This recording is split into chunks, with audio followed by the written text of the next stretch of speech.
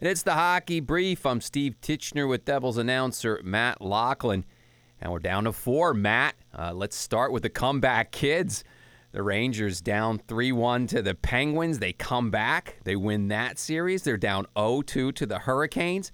They come back. They go to Carolina and probably play the best game of the playoffs for them.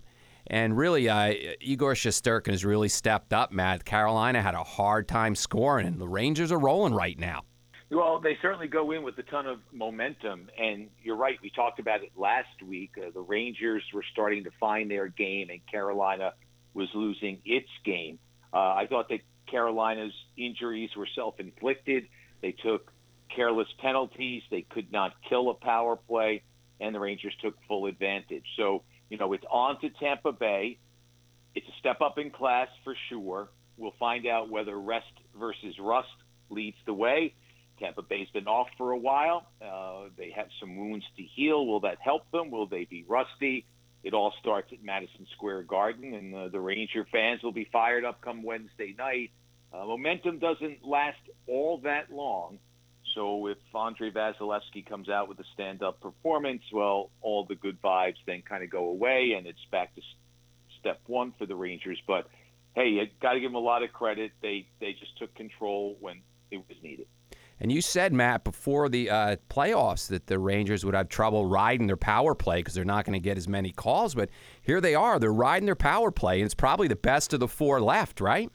Yeah, Edmonton and Colorado are both good. I think the problem is that Carolina was that bad. Okay.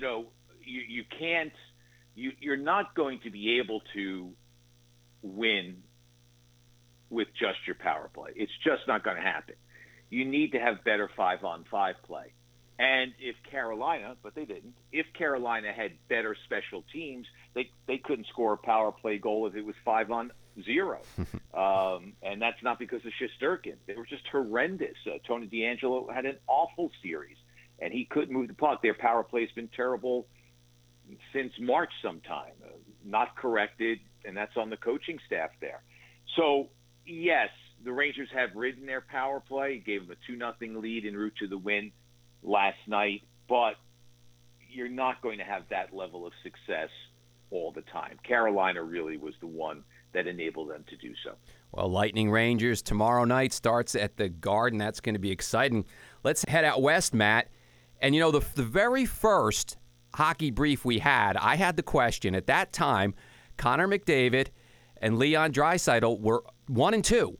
In points at that point. And I asked you, Matt, I said, why isn't this team just rolling? Because they were kind of pedestrian. They were kind of in the middle of the pack. You said there was a question on defense there.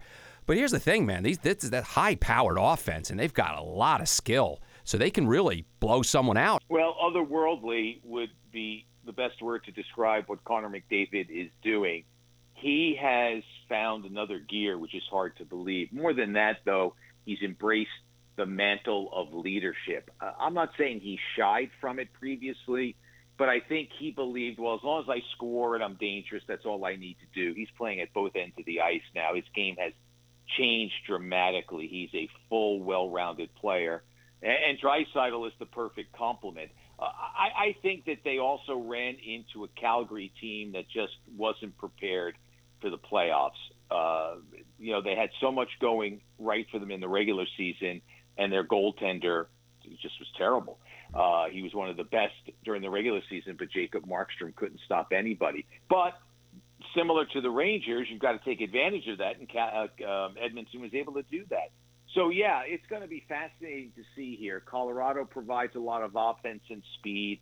Nathan McKinnon is playing at an outrageous level. The goaltending, to me, is going to be the key here. Neither team has a Shesterkin or a Vasilevsky. If Darcy Kemper can elevate his game, that certainly would help Colorado's chances. Mike Smith is prone to fits of poor play, but if he can keep that at a minimum, somehow at 40-plus, he's going to have a chance to win a Stanley Cup because Edmonton could win if he plays well. And give credit to the Avalanche, right? They were tested for the first time in the playoffs. The Blues took them to 6 games, going back to St. Louis, and then they take the early lead. But the Avalanche come back and show a lot there, show a lot of grit in that game, Matt. So they still look like maybe the best well-rounded team of the four left. Do you agree? Well, they've got great depth. Their defense gets involved to a much more degree than Edmonton's does. So I would agree that in the Western Conference Final, that would tilt things their way. It was a huge burden to lift off their shoulders. Last year, McKinnon was just so distraught when they got eliminated in the second round.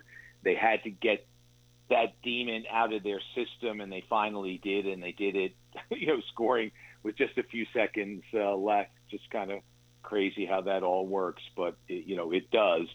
And congratulations to them. I mean, they are just an unbelievable team that might be hitting its stride at the right time. Mm-hmm. It's the ability to rise to the occasion and keep rising to the occasion. Doesn't matter what you've done. All four teams have won 8 games. Now, how do you win the next 8? The team that wins the next 8 is the team that wins the championship. And as we record this, that game will be tonight at Colorado. So here we go. We're down to our final format. We're going to follow this all the way through to the end. It's on moresportsnow.com. That's our site. You can also find us on Spotify, iTunes, on Stitcher. So check out the podcast. Check out the site as well. I'm Steve Titchener with Devils announcer Matt Loughlin, and we'll be back next week with more talk on hockey. Bye-bye.